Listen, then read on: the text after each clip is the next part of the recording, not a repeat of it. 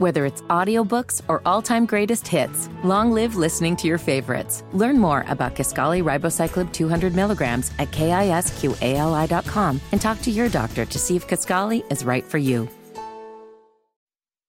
Hammer and Nigel. Can you believe these characters are weirdos? So let's rock it! It is the Hammer and Nigel show. I'm Jason Hammer. Big Nige is out on Twitter at Indy Spanglish. Jerry Lopez is filling in. And man, this is not the story we wanted to bring you today. Marion County Sheriff's Deputy John Durham, a 38-year veteran of the department, killed earlier today when an inmate attacked him in an escape attempt at the Marion County Sheriff's Office. Took control of the van, escaped out, ultimately crashed, was apprehended. Another member of law enforcement was injured, but John Durham, a 38-year veteran of the department, lost his life in this. Let's go to the drivehubler.com hotline and bring on Rick Snyder. He is the president of the Fraternal Order of Police. And Rick, I don't even know what to say. This is the third law enforcement official in the state of Indiana that has lost their life in a week. You were coming from the funeral of another officer in Tell City back to Indy, and you get this news. Take me through your thoughts. Yeah, guys, I appreciate the opportunity just to speak with you guys. We were actually concluding the memorial service for Sergeant Heather Glenn down there in Tell City, and we were actually still in the funeral when we started receiving notifications of what was going on back here at home. So at the conclusion of that, I and some of our team literally walked right out of that funeral to get into our cars to head back here and stand alongside our sisters and brothers at the Marion County Sheriff's Office. So, this is 3 back-to-back tragic line-of-duty deaths of Indiana law enforcement officers here in the central Indiana and southern Indiana regions, and all within a week, really. And so when you look at that, the toll this takes on our law enforcement partners throughout the state is extensive. And it's not just our officers, but their families. Remember, guys, they've got families, spouses, and children who are all watching this and seeing this happen. And here's what it's a reminder of. We are averaging right now in America, I just confirmed these numbers, but we're averaging an officer dying in line of duty once every 50 hours so far this year. And Rick, these 3 situations that we're talking about here in Indiana, all 3 very different. Everything from line of duty, someone putting out stop sticks near Plainfield. We're talking about a shootout in a hospital. And today at the Adult Detention Center complex, the inmate attacking Deputy Durham. All 3 of these things very different. And if anything, it just goes to show whenever somebody decides to wear that badge, go into law enforcement, you never know what that day could bring. Well, and that's what we often say, right, is that the tragedies that we're confronted with here not only reminds us of what our officers do on a day in and day out basis, but what they may have to do. And you got to remember, you have women and men who step forward to stand this line out on the street in patrol. But just like today, you have a detention deputy who then is part of the ongoing process after the arrests have been made. And so the dangers are always there. I think what it's important for our communities to remember is that there is real evil and wickedness in this world. And it's those who stand upon the thin blue line that work to keep that separate from the good folks in the neighborhoods that we serve.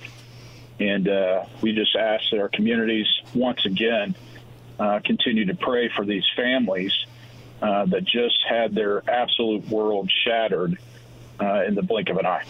Hey, this is Jerry, and I just wanted to step in real quick and just let you know that our hearts and prayers with you and your police brothers and sisters.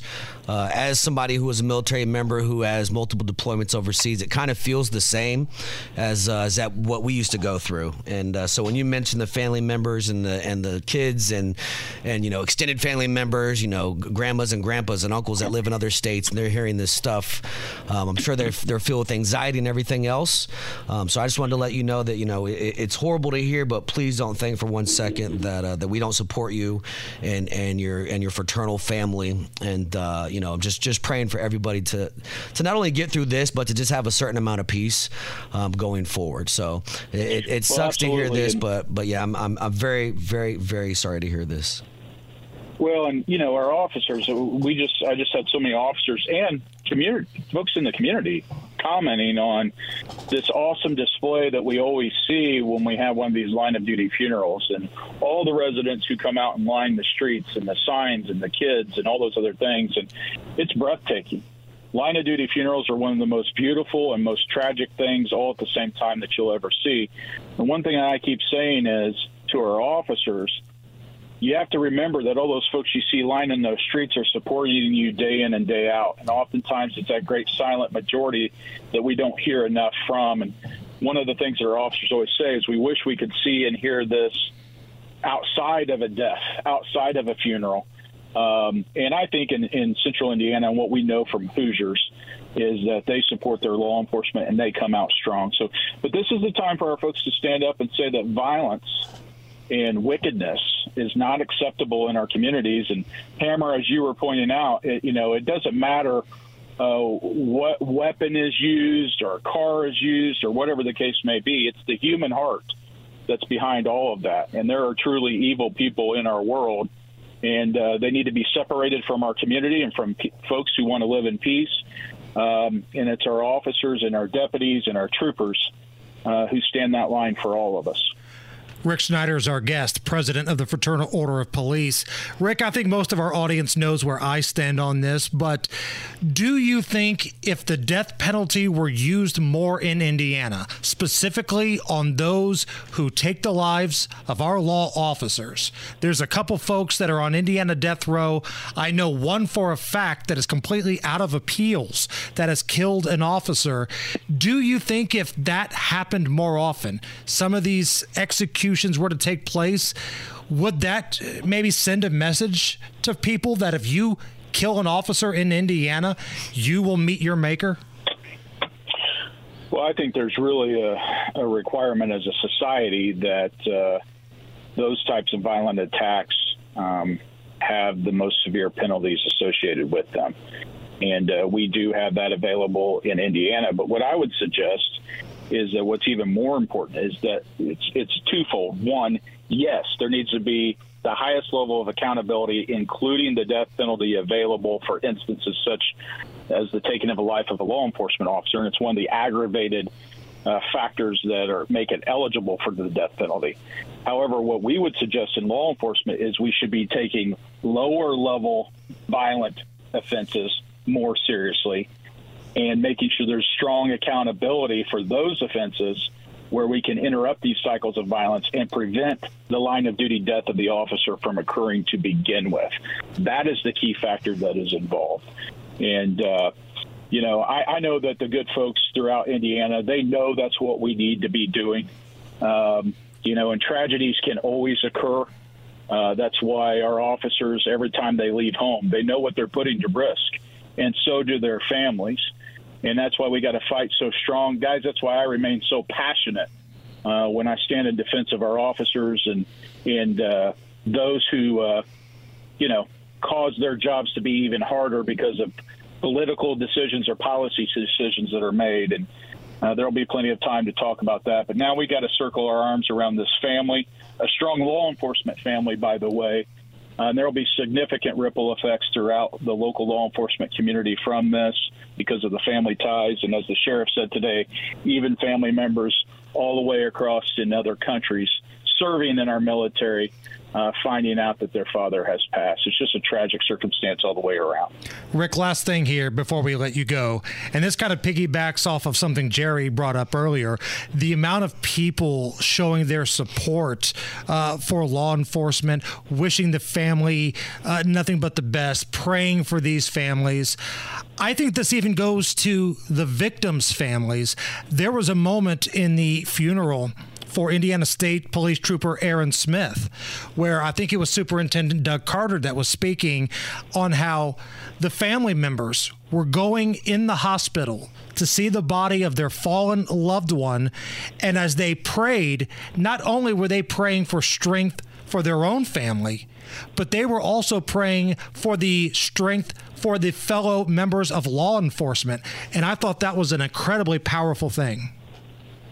Well, it's an absolute fact that is what happened, and it's a reminder of the power of prayer. And I would say as we move forward here, 3 back-to-back line-of-duty deaths, people say, what can we do?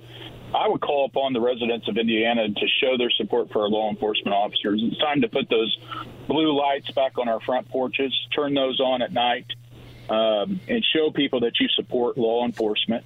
And that would be a great gesture for communities throughout Indiana just to display those blue lights, and all of our corporate businesses that have the ability, turn your lights to blue and show these officers that you're standing with them while they're in the middle of this valley. And there is great power in prayer. We don't take it lightly. Gentlemen, I don't take it lightly. When we ask folks to pray for our officers, we mean that. And I know this for a fact. Where 2 or 3 are gathered, the Lord is present. He is there. And he will respond, and we invite him into our communities to help fight back against this wickedness and stand for good and righteousness. We're called to love God and love our neighbor, and this is the time where we can show that out throughout Indiana.